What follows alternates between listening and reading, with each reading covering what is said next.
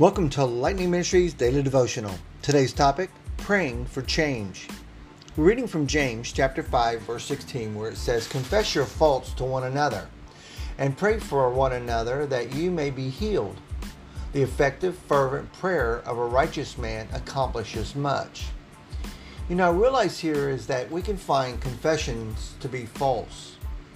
And whether we're in good health or whether we're sick, we're supposed to pray for one another. It may confuse us or be confusing to us, to anyone who can pray in faith, but we really need to know how to pray for each other. And the more we stir up this to do, the better we'll get at doing it. I realize one of the things here is that this particular verse is pointing towards spiritual disease more than physical disease. Realize the word says that our battles are not of flesh and blood. And if we're going to realize that and believe that, then we need to remember to hang on to the things that we would see, maybe even hanging in the house that we lived in. Realize that my mother had a plaque hanging on the door in the house and it said, "Prayer changes things." And even in an early age, I witnessed her praying about difficulties and giving God the glory for answering her petitions. But not all of us were fortunate enough to have that opportunity. Indeed, this is our confidence. Anything we pray for that aligns with the Father's plan will be granted or done. And the more time we spend with Him, the more we'll come to understand His will and how to pray for it. Some requests are granted immediately, simply because of our Father's love to give us good gifts. Other requests may require time or certain preparations before they can be given.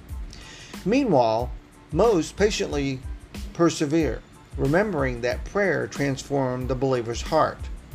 Remember what I said earlier. We're to pray God's will for our lives, not our wills. And whatever the Lord's response or the timing of that, we should trust Him that He has the best in store for us as His children. That means we might not receive what we're asking for, but something better may come along or happen. God alone perfectly knows each person's heart and desire and how best to fulfill it. Here's my request to you. Prayer is our most powerful tool for shaping the world around us, and it is always available.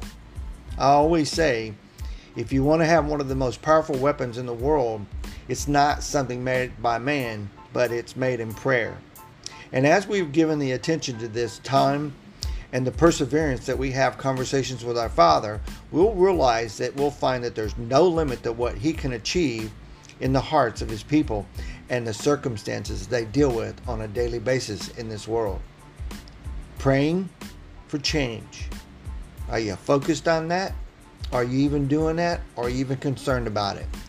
I would challenge you today to ask God to give you the thoughts and the desires to pray His will into your life, no matter what you're going through, or should I say maybe what you're not going through.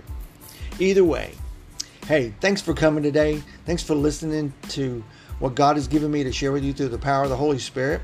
I would ask you to give to this ministry if you would. You can go to l-m-i.org.